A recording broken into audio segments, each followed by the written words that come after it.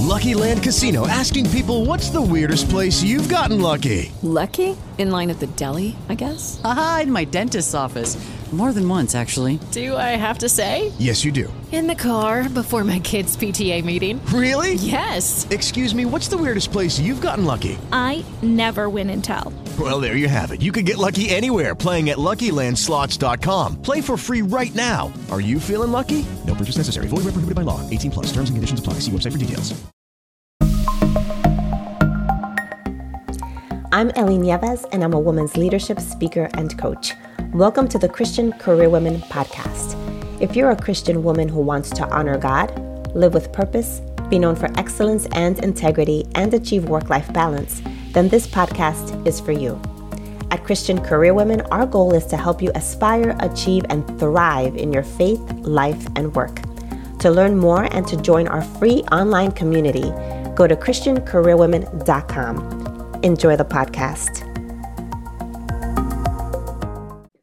And welcome, everyone. My name is Ellie Nieves, and I am a women's leadership speaker and coach, and I'm also the founder of the Christian Career Women Network. And our goal is to help women of faith to aspire, achieve, and thrive in their careers and their personal lives.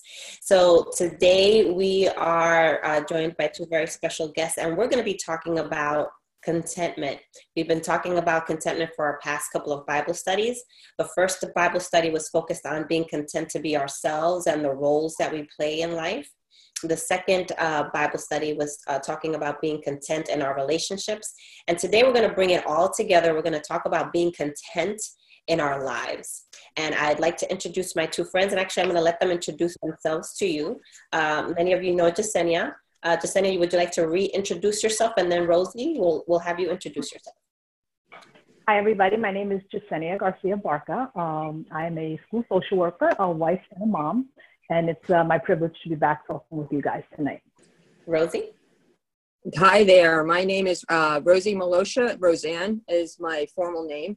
I am a single woman. I have a cat, and I am a mechanical engineer working. I live in New York, and I work in Danbury. Fabulous. Well, thank you so much, ladies, for being our panelists today. I am so looking forward to our conversation. I think that this is one of those really important conversations to have, especially as Christian career women. We work in the marketplace, and we deal with issues of contentment every day, whether it has to do with being content in the workplace, being content in our home lives, being content in our relationships. I think this is a really relevant topic when it comes to women in the marketplace. So let's talk about 3 barriers to contentment that were identified in the book that we're using as our guide. And that book is Calm My Anxious Heart by Linda Dillow. And again, it's just being used as a guide for our discussion. But the 3 barriers that Linda identified in the book as barriers to contentment are greed, lack of purpose, and anxiety. Greed, lack of purpose, and anxiety. So I'm just going to ask Jasenia and Rosie whether you agree with these, whether you would add something to this, or whether these 3 barriers ticked off any thoughts in your head when you read them. I'll jump in first. I mean, I think she's right on point in terms of those things being a barrier to contentment. I think particularly anxiety. I think when we start worrying about the future and the unknown, it really just gets in the way of our sense of just satisfaction and being able to be content. Mm-hmm. Mm-hmm. When I saw those 3 words, the word that stuck out to me was greed. And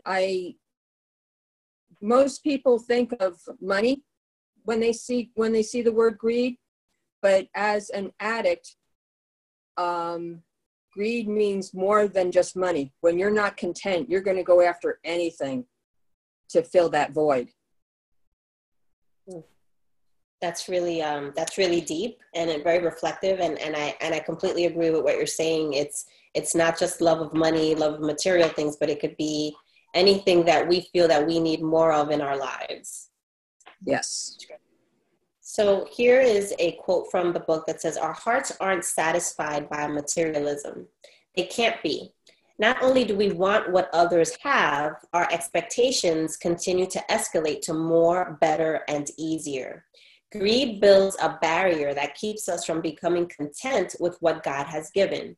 Sadly, greed is a downward spiral that leads to envy. Envy then leads to debt, all lead to discontent.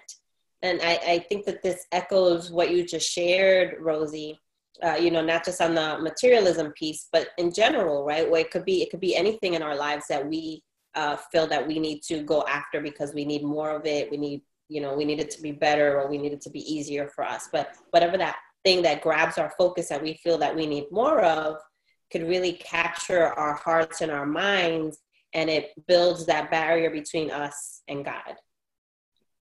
Yes, and when we can't fulfill that hole that the greed is going for, we always place it with something that will drive us further and that downward spiral hit home for me. Drinking or drugging or spending money. I mean, there's a whole myriad of AANA, all those meetings have to do with that downward spiral and coming out of that spiral. Yep. So I've got a few self-reflection questions here for those of you who have joined us, who are listening in, who are watching. This is just giving you an opportunity to really stop and think about what your situation might be. And the questions include, what is the state of my heart? Do I want more? Am I content with what I have, or am I up to my ears in credit card debt, buying what I can't afford? So this question is obviously specifically geared and targeted towards our financial issues. It has a more of a materialistic financial perspective. And I think it's helpful to ask ourselves these questions, because sometimes we just go about life, we go about spending, we just go about behaving or engaging in activity that we don't really stop and think about. And I could definitely speak to the credit card debt, because when I was in college and in law school, I was exactly what this says. I was up to my ears in credit card debt. And I'll speak a little bit more to that later. But I think these are really important questions that we need to ask ourselves and we need to reflect on, so that we can, open up our hearts and be more accepting of what it is that God really wants for our lives. Do you guys have any thoughts or questions? Yeah, this really hit home for me, particularly during this time that we've been quarantined. My daughter and I have been going for a lot of walks, and recently we've been walking through this neighborhood called Carmel Heights, which is a beautiful neighborhood just a few blocks away from where we live. And walking through that neighborhood, we've been looking at all of these beautiful homes, and I found just a little part of me inside that just began to say, what would it be like to live in one of those homes? Now, I live in a beautiful home that God blessed us with and that I really like, but just that little bit of envy, that little bit of wanting more started to kind of, creep in. And I think if we're not careful, it does creep in. We're always wanting more and wanting to move to that next level. And I think the biggest thing we can use to combat greed is gratitude. I think we need to just take a step back and begin to be grateful for what God's blessed us with. And that kind of closes the door to that greed and that envy and that want for more.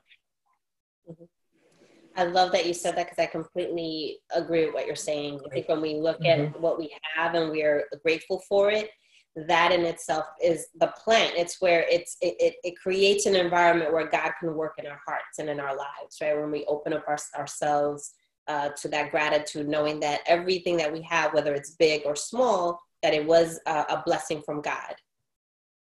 That's awesome. So when I was looking at these questions, it was interesting. I didn't realize how far I had come with getting out of debt. God has brought me, I think I've gotten rid of about $25,000 worth of debt right now. And I still have a little ways to go, but I am not spending nowhere near as much. And I was grateful for this, because I saw how far God had brought me by doing this little self-reflection. So amen and thank you. Amen. Hallelujah. Yeah, I mean, this is one of those easy ones to fall into, because we don't always understand what a credit card should be or how it should be used. I know when I was up to my ears in credit card debt, I was using it as a way to finance things that I couldn't already afford. So I thought of it as, okay, so I can't afford this, so I'm going to use my credit card and I'll just pay it in small increments over time. But the interest rates, not something that I was well versed in or familiar with or wasn't really paying attention to in the long run. It just escalated and it got to a point where I could barely keep up with the payments. And then my law school loan payments kicked in and I was working a government job. So you can imagine I just wasn't making enough to cover everything that I owed. And fortunately, I had a friend of mine who had recommended that I reach out to this not-for-profit organization that worked with basically they were credit counselors. And they negotiated lower interest rates with all of my credit cards. They shut all the cards down, and then they put me on a payment plan, and I started paying all the credit card debt. But even still, on the government salary, it just wasn't enough. So eventually, I transitioned to a corporate job so that I can make a little bit more. And then I just became really aggressive about paying off my law school loan after I paid off the credit card debt. Altogether, it took me about 7 years to get rid of the credit card debt and to get rid of the law school loan. And let me tell you, it was a long 7 years. A long 7 years. It took a lot of restraint. I had to forego a lot of things. I wasn't going on vacations. I wasn't, buying myself things that I wanted. I just wasn't. I was on lockdown, kind of like what's happening now with the coronavirus. Right? I was on lockdown. I wasn't going anywhere. I was just paying off my debt. And when I paid that last bill, I just felt so liberated. And I promised myself that I would never get myself into credit card debt again. And that's basically how I've lived my life ever since then. I do have a credit card, but I don't ever, and this is a rule my husband and I have, we never charge anything that we cannot already afford. So basically when we do charge something, really what we're doing is we're trying to accumulate miles because I like to travel so much. So we're trying to accumulate miles on this credit card so that we can travel on miles and then maybe get a little upgrade when we actually do fly. But we're committed to not carrying a balance on the credit cards. And let me tell you, it takes a lot of discipline, but it did take having gone through this situation where I was so, like this says, up to my ears in credit card debt to finally make that transition and take that turn to actually make that change in my life. Yes. So yeah, that was me. This is me in the little picture. But it says your treasure, right? Do not store up for yourselves treasures on earth where moth and rust destroy and where thieves break in and steal, but store up for yourselves treasures in heaven where moth and rust do not destroy and where thieves do not break in and steal. For where your treasure is, there your heart will be also. What do you guys think of the scripture? I kind of love that verse. And I think it kind of, when we're at a place where we have a surplus of money, and what I mean by surplus is the money that's left over, after we've paid our bills. A lot of times we want to make a decision. All right, maybe I want to go shopping, or maybe I want to plan a vacation. And I think we spend a lot of time planning what we want to do with our money and not enough time praying about what God would have us do with our money. And I remember there was this time, and I'm preparing for Christmas, and I have children, and I like to bless them for Christmas, and there's nothing wrong with blessing your children, around the holidays. And I remember seeing a student at my school, and he was wearing sneakers that were 2 sizes too big for him because they were donated. And sneakers were one of the things I was planning to buy for my son for Christmas. And I remember thinking to myself, I want to buy my son a pair of sneakers because I want to bless him. He doesn't need another pair of sneakers. And I'm looking at this child who does in fact need a pair of sneakers. And God put it on my heart to bless him with a pair of sneakers. And I think sometimes we need to really just come to God and say, God, how would you have me use this money that you've blessed us with? Because let's recognize that any skill that we have to be able to earn money is a skill that we've gotten from God. And I think we need to sometimes take a step back and beyond that tithe, really just asking God, what would you have me do at this time with the money that you've blessed me with? And I think that's being kingdom minded and thinking about how our money could expand his kingdom and not just thinking only about ourselves. Oh man, that's beautiful. It's beautiful. Really nice. I like that. Very nice. It was this verse that helped turn me around when I needed to be saving money for my retirement and to get rid of my credit card debt. It was this verse. It is a powerful verse. Definitely one that makes you reflect. And that's what we have next, right? Some self-reflection questions again. And this question really is meant for us to ask ourselves, where is our treasure? And where is your heart? You know, and the author in the book, she went on to say, you can quickly identify where your heart is if you will survey the things you own and then answer this question. Suppose this treasure were lost, destroyed, or stolen tomorrow. Will I miss it to the point that it would harm my trust in God, my contentment, or my relationships? If the answer is yes, then your treasure is on earth. I really found this to be super powerful. And going back to your point earlier, Rosie, where you said that it wasn't just something that's material, I really read that into this particular sentence and this quote, because it could be anything that we're so focused on. Our treasure could be in our comfort. And I think we're seeing a lot of that today in the present circumstance that a lot of us are currently quarantined, and it's become uncomfortable all of a sudden, right? We were just talking before we turned the recording on about, I need a haircut soon, right? Or haven't been able to go out and get a manicure. We get ourselves into these little routines that really small in the scheme of things, but if you go on for a long period of time, it's like, well, all of a sudden now it starts to affect your mood. It'll affect, how you feel about yourself. It'll start affecting how you interact with other people. And suddenly our contentment, we're shaken, right? We're happy as long as everything's flowing smoothly and according to our routine, but we can even make the routine an idol, right? We get wrapped up in the routine or how things just flow in our lives. And all of a sudden, when things get rocked a little bit, we're mad at God, we're pissed off, why is this happening to me? We don't want to talk to people, we're angry at everybody. But I think it goes to that point, Rosie, which is, our hearts don't have to be focused on something material. It doesn't have to be something that we're buying on Amazon. It could just be the flow of life that we get so caught up in that once some things are shaken and things are rocked a little bit, all of a sudden we lose perspective. And where is our faith in God now? Yeah. I what I liked about this particular slide, it was how much, like I said earlier, God brought me to where I am, but with this rocking of the boat, I didn't feel the rocking.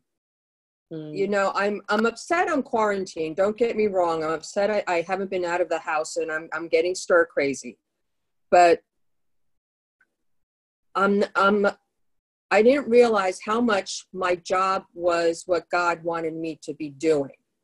Like Yanisha said a little earlier, where if you're doing what God wants you to do to earn your money and you're asking God what to do with that money, I didn't realize how much I was doing what God wanted me to be doing, because I am content. And this rocking of the boat is not waves crashing over me. It's not pulling me down under.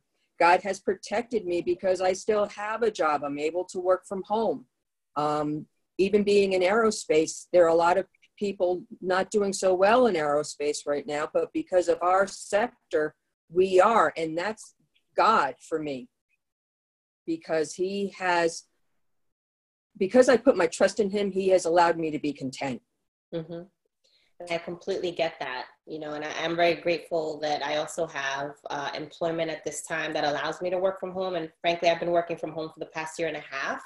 So there's not much that has changed in terms of how I work. What's really changed is that now my husband's home, and that, my mom is with us, and that everybody else is working from home, right? So there's an adjustment that everybody else is making, and I'm having to adapt to that adjustment that everybody else is making.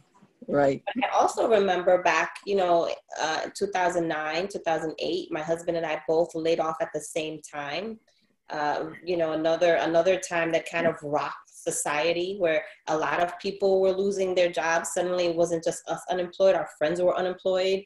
It was one of those points in history. We've lived through these really interesting times. I think our generation, right? 9/11, the market crash in 2008, 2009, and now we're living through this coronavirus period. It's interesting that our generation has had to become resilient in a lot of ways, but we've also become very, like I was saying before, we just hold on to these comforts that we have in life, and then it's hard whenever those things are, the rug is pulled out from under us. And I think it's the question that we have to ask ourselves as Christians is like, do I trust God all the time except for when something happens that I don't like, and now all bets are off? Yeah. And I think there's a difference between, the trusting God and the contentment, because I think if all of my earthly things were destroyed, I would still trust God. But I'm not going to lie, I'd be missing my stuff. I'd have a hard time being content. I kind of picture myself like the Israelites. I think there'd be a lot of grumbling and complaining before I kind of got to a point of recognizing the blessings that were still present in my life. Mm-hmm. Amen. Mm-hmm. Yes. Yeah, and there's always something, right? Because you can ask yourself, we all have different levels of tolerance. There you go. So we can all say, well, maybe you could take my things away, right? Like I've always said to my husband, I don't need a house. I'm perfectly happy living in an apartment. I grew up in an apartment in the city. I didn't have a lot growing up. So if I didn't have a lot, I'd be fine. I'd be fine living in an apartment. But what if it was less than an apartment? What if I had no apartment at all, right? It's like there's always a level where you're going to hit your level of discomfort, and you have to, and at every level, you still have to surrender that to God, right? Everything that we hold on tightly to, we have to say, God, I surrender that to you. And sometimes when I ask myself that question, like, I'm like, oh my gosh, like we all have a level, just like you just said, Jasenia, we all have that level, but it's a level of fear that I feel, right, personally, because I ask myself, well, what is that level for me? And, we all hold on to something that we don't want to experience. And it's one of those things where we just have to keep trusting God. And that's when we ask ourselves, well, where is my level of trust? Like, what is that line? Where do I draw the line in my trust when it comes to God? So I think all of this comes down to faith, right? Where is our level of faith in God? And one of Linda's quotes says, faith rises above circumstances. Faith enables us to be content even when life doesn't make sense. And I think that this quote is so, it just resonates with the current time that we're living in right now, right?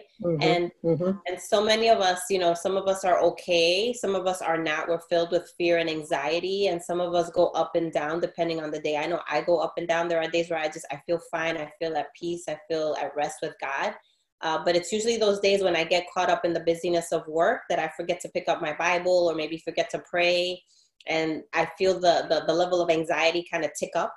But at the end of the day, I have to remind myself, where's my faith? And I have to go back to the source and cling to God, and remember that when I cling to him, then it's going to help me to rise above the circumstances and whatever is happening around me and around us. What do you guys think? In the book, the author, Linda, talks a lot about the character of God. And I think when we focus on the character of God, it helps to increase our faith.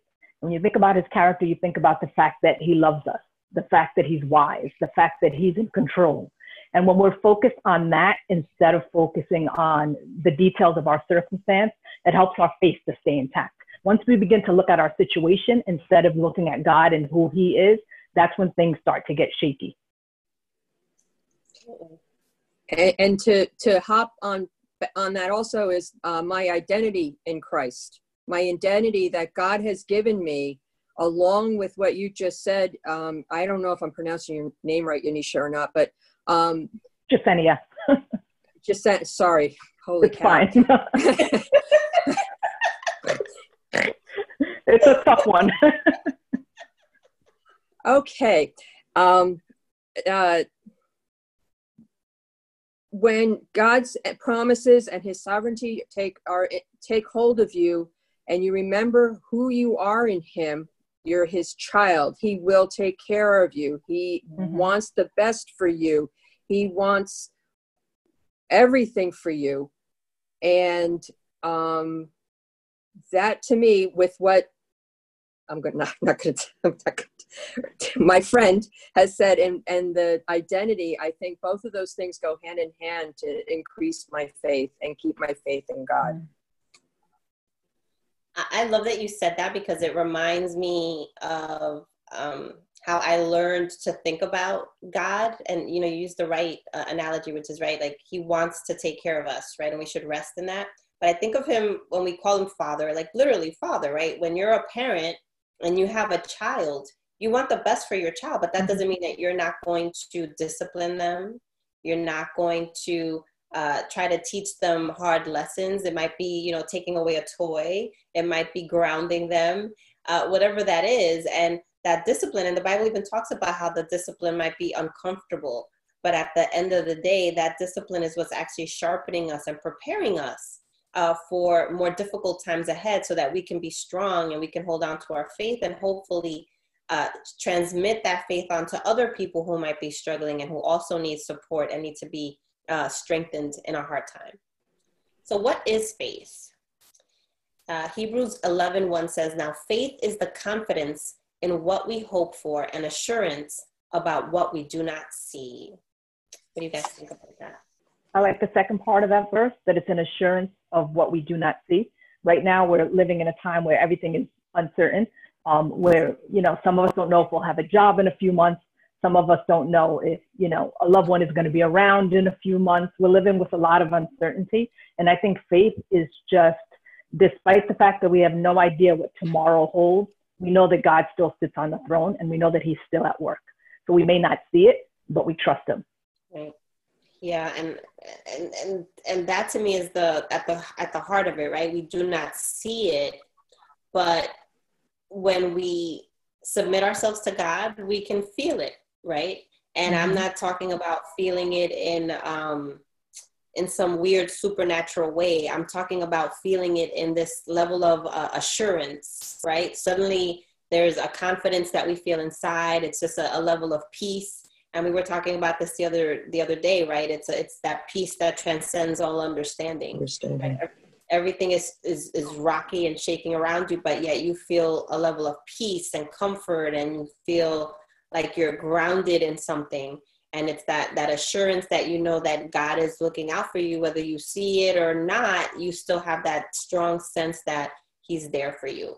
So now let's talk about the 3 areas that Linda addresses in the book. And one of the areas, he says, trusting God with the what ifs. Our what ifs will either drive us to God and faith, or they will drive us to worry and dependence on self. God gives peace and contentment. Worry gives illness and misery. That's a powerful quote. Do you guys have any impressions of the quote? What ifs are tough, particularly if I'm the type of person that likes to be in control, and I like to have a 5-year plan. So I like to know what's happening for the next 5 years. Never mind not knowing what's going to happen next week. So typically if something is going on, right away I start to think, all right, well, what if this happens, and what if that happens? And God has to remind me that, he has the whole world in his hands. The song we all sang as children is still true today. He's got the whole world in his hands. So when I think of what if, I think, all right, what if I lose my job? He's still the God that provides for my every need. What if I lose somebody that I love? He's still the God that comforts and the God that restores. And so we need to just put our what ifs once again up against the character of God. Mm-hmm. I think that worry, I know it says gives illness and misery, but I think worry can bring people to a much worse level. I don't know how else to put it. Worry can decimate someone, can make their mental ability to survive not be present anymore. My mom was mentally ill for most of her adult life. And a lot of it had to do with the fact that she worried about things that weren't even going to be on her radar. And so worry tears your guts up from what I have seen in my life. And this is where I was saying before, I noticed where God brought me. I've lost my job. I've been laid off because I am in aerospace. I've been laid off 12 times in my career, or I should say careers at this point. So I always know that I will have another job. I know that God, just like my friend was saying, I know God will provide for me. But worry doesn't buy you an ounce of anything. Definitely. And clearly, I mean, it's been proven, right? And she says worry gives illness, but it's been proven that stress and worry definitely do manifest themselves physically. They really can make people sick. I remember being in a situation eons ago where I was literally stressed out. Every day I came home and I was starting to experience this like really bad pain on the side of my face, to the point where my jaw was like locking down. And I didn't know what it was. I thought something was just wrong with me. Let me go to the dentist. Let me go get it checked out, blah, blah, blah, blah, blah. And it just wouldn't go away. And then one day it struck me because my phone rang. And when I answered the phone and I heard the voice on the other end of the line, the pain all of a sudden came back. Wow. And I was like, oh, I think this pain and this stress is related to this situation. So I decided to walk away from the situation. I walked away from the situation and that pain went away. Like it just didn't. So, and it was so funny because I would have never imagined. I'm like, oh, I can handle stress. You know, I always thought that I was one of those people that could handle stress, but I'm like, clearly, maybe I was handling it and maybe I wasn't outwardly demonstrating the stress and I wasn't acting out on it, but I was clearly experiencing it, feeling it inside, and it was starting to manifest itself, you know, physically. So I completely understand what she's saying when she talks about how this worry, stress, anxiety, any of these feelings can actually cause physical illness. And definitely a level of misery. Trusting God. Thus says the Lord, cursed is the man who trusts in mankind and makes flesh his strength, and whose heart turns away from the Lord. For he will be like a bush in the desert and will not see when prosperity comes, but will live in stony wastes in the wilderness, a land of salt without inhabitant. Blessed is the man who trusts in the Lord, and whose trust is the Lord. For he will be like a tree planted by the water, that extends its roots by a stream, and will not fear when the heat comes. But its leaves will be green, and it will not be anxious in a year of drought or cease to yield fruit. The scripture lays out two very clear pictures, right? The one of the cursed man, and then the one of the blessed man. Or cursed woman and blessed woman. What do you guys think here? One of the things that comes to my mind is when all of this started with, as soon as we went on quarantine, I just started thinking to myself, I can't imagine going through this experience without having the hope that I have in God. And that reminds me of the second verse. Sorry, my phone is ringing. Let me mute myself here and let one of you guys go on. Okay. Whenever I hear about the tree planted by the water, I always think of Psalm 1, and that's one of my favorite Psalms. Because I don't know if I would be surviving right now if I didn't have God. I can't imagine my life right now where I am without God in my life, because he has blessed me and I trust him. Now, I am not saying that I do that 24 hours, 7 days a week, but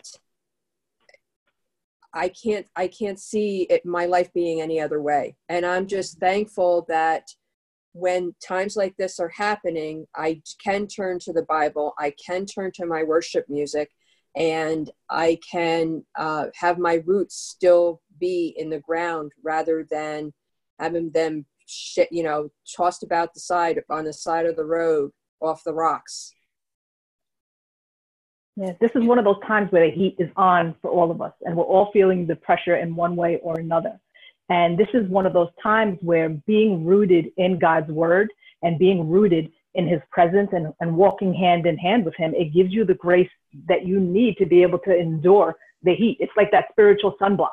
You've built that foundation and you've developed that relationship and that connection. And it doesn't mean that you don't feel the heat. It doesn't mean that you don't start sweating under the pressure. It just means that no matter what you're going through, you're still holding on to him and your leaves are still green and you're still able to get up and to keep going. Mm-hmm. Going. Absolutely. I completely agree with you, ladies. I feel the same way. I don't know where I would be if I didn't have my faith in God. I feel like my world would be shaked and rocked. And, when you said, Rosie, that you've, lost your job 12 times and that's how you know that God is going to provide for you. That's exactly the point, right? That whenever we go through things, we see how God gets us to the other side. And that's what gives us the assurance that he's going to get us out again, right? Just because we trust in God doesn't mean that we're not going to go through issues or we're not going to face turmoil. It just means that he's going to give us the strength to be able to get through it. And I think that's, what some of us come into the faith misunderstanding what it means to come into the faith. It's not that there's going to be an absence of problems, an absence of worry. It's not that. It's an assurance that we're going to get through it regardless of what the situation and the circumstances. Before I became a Christian, I lost pardon me, Ellie. I lost my job maybe about 6 times. And then after I became a Christian, I lost it again about 6 times. But the times that I lost my job before I became a Christian were horrendous, were stressful, I can't even put into words how upsetting it was for me. But after I became a Christian and I saw how God was taking care of me after every single time, it became less and less stressful to lose a job. That's great. That's wonderful. So our next topic here is trusting God with the if-onlys. And the next quote from Linda is, I am content with what I know. I am not perturbed by what I don't know. And this is always interesting, right? Because a lot of us, especially women, we don't like not knowing. We need to know. I need to know. Yeah, I mean, I know I need to know. But here's like a wonderful quote. It says, not perturbed by what I don't know. It makes me think about the situation we're in. We just don't know what's going to happen. We have no idea. Even when all this stuff started happening and we first got called into quarantine, people thought, oh, it's just 2 weeks and we'll be out of the woods. And no, it just kind of kept escalating. And then now we're talking about May 15th. It is now April 23rd today. I don't know if May 15th. I don't know June 15th. I don't know July 15th for sure. We just don't know. And the CDC is already predicting that, there'll be another outbreak in the fall that'll be worse than this one. I can't even imagine it being worse. I don't know. We don't know. So when we talk about this is an uncertain time, yes, absolutely. It's the most uncertain that I've ever been of anything, any of us. So reading this reading this quote, and stopping to think about being in a situation where we can be content with what we do know, right? The science that's currently being talked about, what our leaders are currently saying, and that every day we're waking up to a new reality in some ways, right? Because there's always a new development, and just being content with what we do know right now and not being bothered by what we don't know is possibly going to happen in the next several days, weeks, or months ahead. What got me through the beginning of all this was the verse where Jesus tells us to not worry about tomorrow. Tomorrow has enough worries of its own. Mm-hmm. And I leaned on that the first 1 or 2 weeks, because now I've stopped thinking about, personally anyway, because I had to do stuff for work to plan for all this for 3 months out, actually. But for myself, I don't need to know what's going to happen tomorrow. I really don't need to know what's going to happen next week. I need to make sure I have food in my stomach now and a bottle of water next to me now. So I'm content knowing that I have food in my refrigerator and I have water that I can drink. So I understand what this is saying, especially if I'm going to go back to what Jesus is saying to me constantly. Don't worry about tomorrow, because tomorrow has enough worries of its own. Mm-hmm. Mm-hmm. This quote reminds me of Psalm 46:10 that says, "Be still and know that I am God." And so when I look at the first part of that quote that says, "I am content with what I know," and I have no idea what's going to happen in this world, even a week from now, let alone a year from now. But I'm content with knowing that the God that I serve is faithful, and that he's in control, and that he's at work, and that he promises never to leave me and never to forsake me. So whatever storm comes, and there are going to be many storms that do come, I'm content with knowing that God is on the boat with me. Amen. Amen. Amen, amen, amen. Yes, preach it, sister. So continuing to talk about trusting God with the if onlys. If only looks to the past and grumbles about what God has given. If we are to find contentment in the midst of trial and uncertainty, we must accept our situation as being purposefully allowed into our lives by our personal and loving God. Mm-hmm. That is really good, especially just that last line that says he's a personal and he's a loving God. Earlier, you spoke about how a parent just wants what's best for their child. And we really need to remind ourselves that God is our daddy. He's our Father God, and he wants what's best for us. And he doesn't cause these horrible things to come into our life, but he allows them and he uses them and he works them together for the good. Mm-hmm.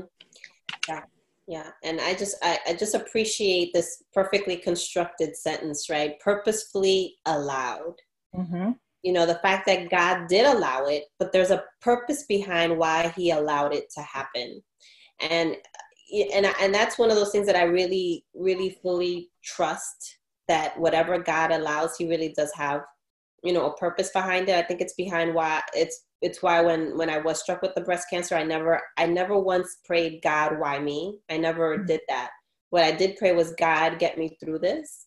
Didn't mean I wasn't sad about going through what I was going through. I was sad, but I never said, God, why me? And we need to get to that place, I think, in our faith. And that's not to say that maybe something else won't happen and I won't ask myself that question, but I certainly didn't ask it during that time. Mm-hmm. And I think we all need to get to that place and ask ourselves, can we set aside our momentary discomfort or pain or anguish, because there's different levels of pain. It could be something that's lighter. It could be something that really weighs heavily on our hearts. Can we take that pain, at whatever level it is, and say to God, God, I trust that there's a purpose behind you allowing for this to happen. And to also be aware that you may never know what that purpose is. Mm-hmm. Mm-hmm. Mm-hmm. Because the things that you go through, it may be years or may never come to fruition as to why God allowed that. Mm-hmm. And that's part of being the contentment. Right. That's a huge part of the contentment of that. Yeah. Yeah. And that reminds me of how we're always looking for reasons right? We always want to read the tea leaves. We want to read into situations in our lives. We're looking for the signs. That must be a sign, right? That must be a sign from God. But sometimes it's not a sign. Sometimes you're right. God is not going to tell us why we're going through something. It reminds me of Paul in the Bible. Poor Paul. He went through some stuff. Yeah, he went through a lot of stuff. The guy was like in jail. He was beaten. He had a snake bite him. He was in a shipwreck. Stoned. He was stoned. He was whipped. He was I mean the poor guy, right? And he had given his entire life to God, right? He would have been a prime candidate to say, God, why?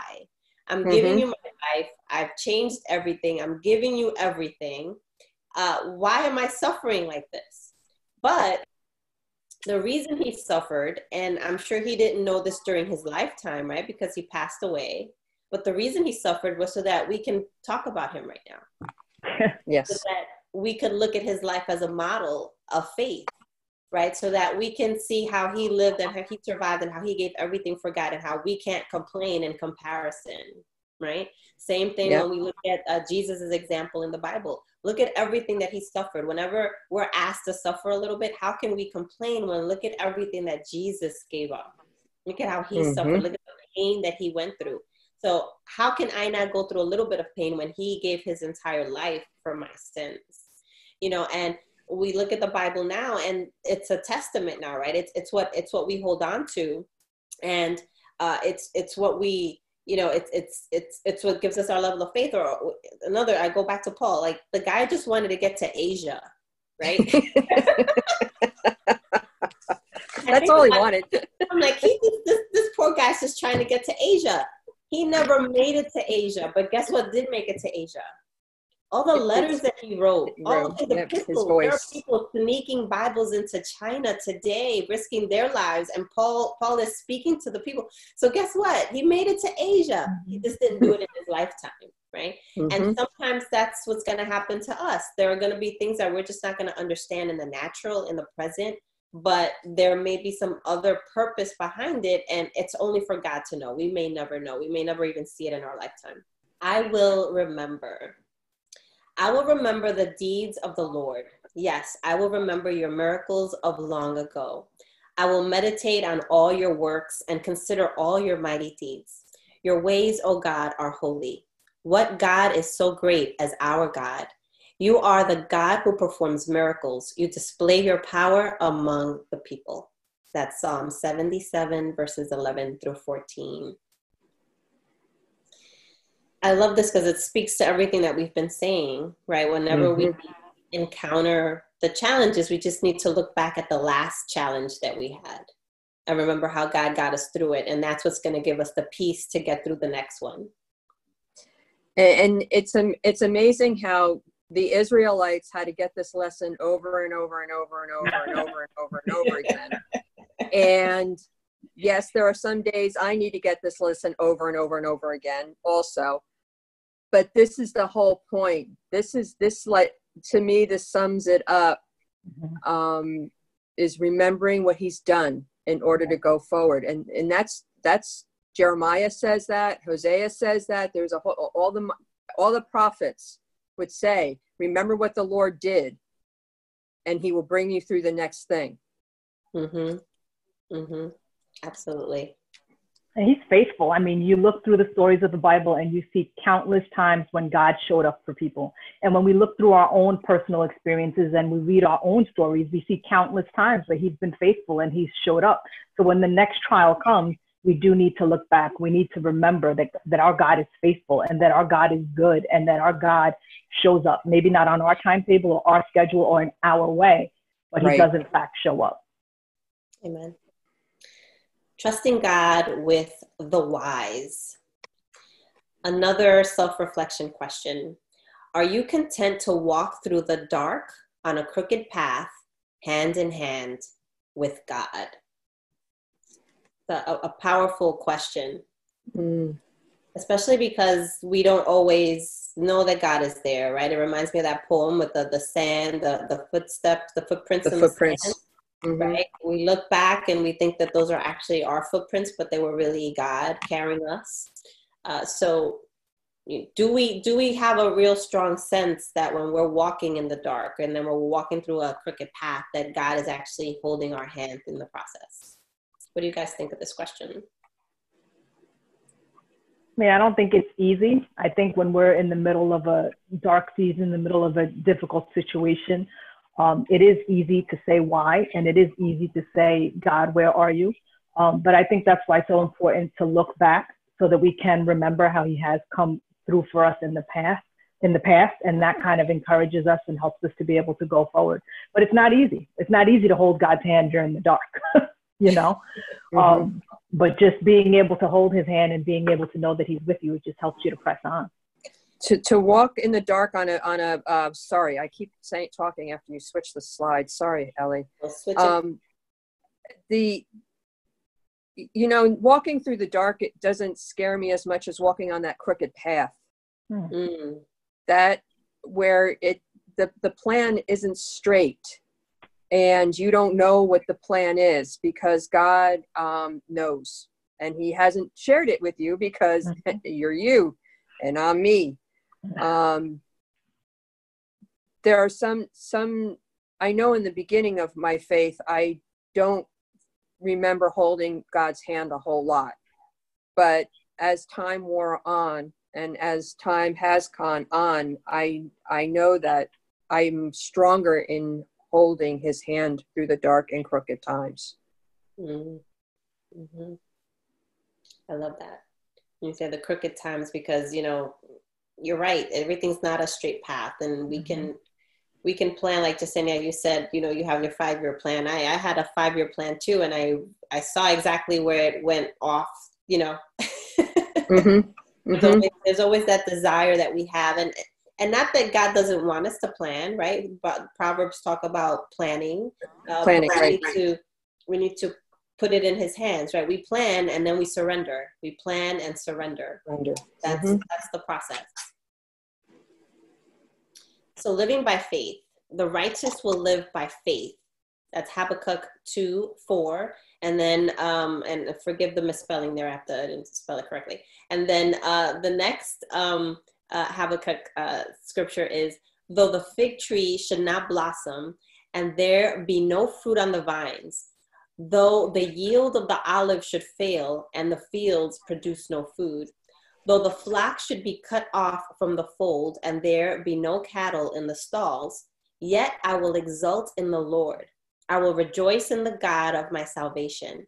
The Lord God is my strength, and he has made my feet like hinds' feet and makes me walk on my high places. This is so powerful, right? Basically, it's saying if your cupboards are empty, it doesn't matter. You're just going to keep trusting in the Lord and rejoicing. That, I think, is the hard part, right? The rejoicing piece of it all. How do we rejoice when we're not happy, or when we're feeling really sad, or when things just don't seem to be going the way we thought they should be going? It's really hard to rejoice. Or even those scriptures that say that we should give our cares to God and we should pray to him, but we should do it with thanksgiving, right? It's like, it seems like an oxymoron almost. That's when I rely on the Psalms more.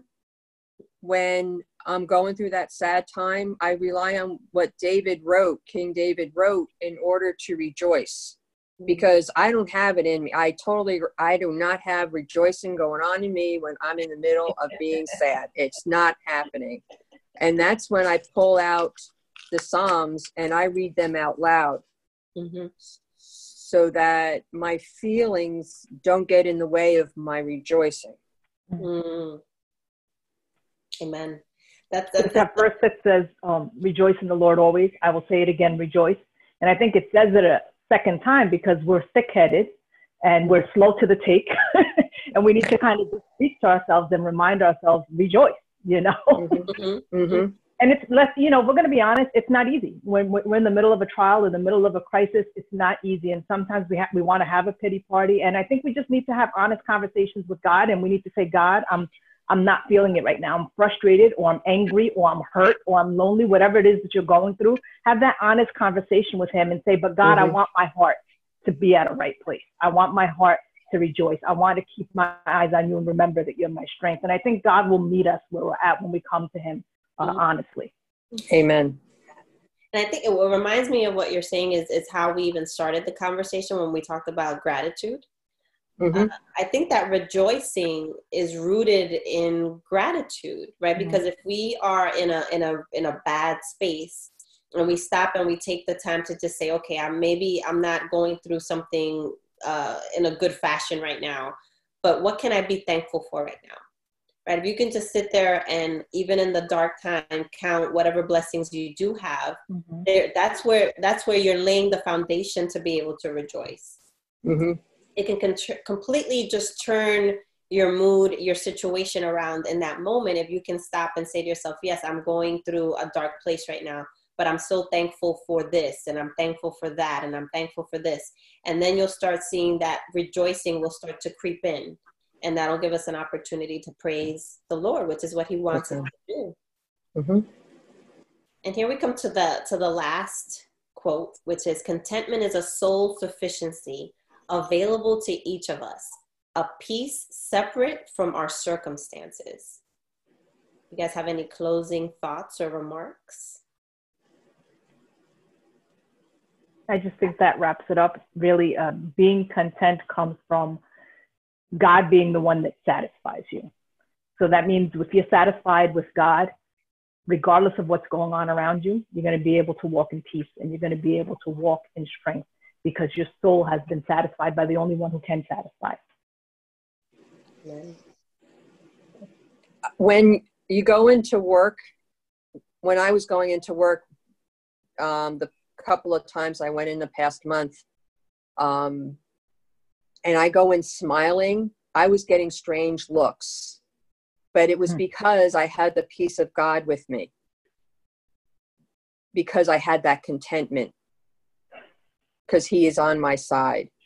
And this quote sums up exactly what I'm glad we did this study.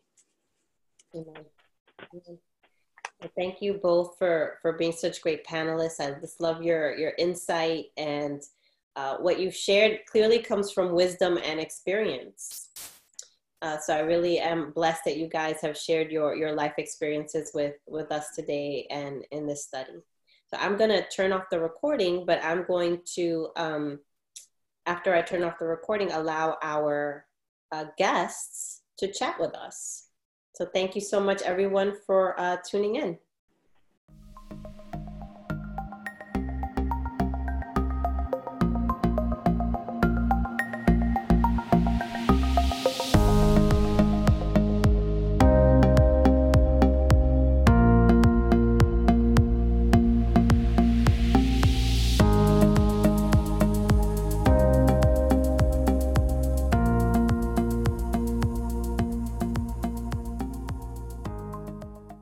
It is Ryan here, and I have a question for you. What do you do when you win? Like, are you a fist pumper, a woohooer, a hand clapper, a high fiver? I kind of like the high five, but if you want to hone in on those winning moves, check out Chumba Casino. At ChumbaCasino.com, choose from hundreds of social casino-style games for your chance to redeem serious cash prizes. There are new game releases weekly, plus free daily bonuses. So don't wait. Start having the most fun ever at ChumbaCasino.com. No purchase necessary. VGW Group. Void where prohibited by law. See terms and conditions. 18+.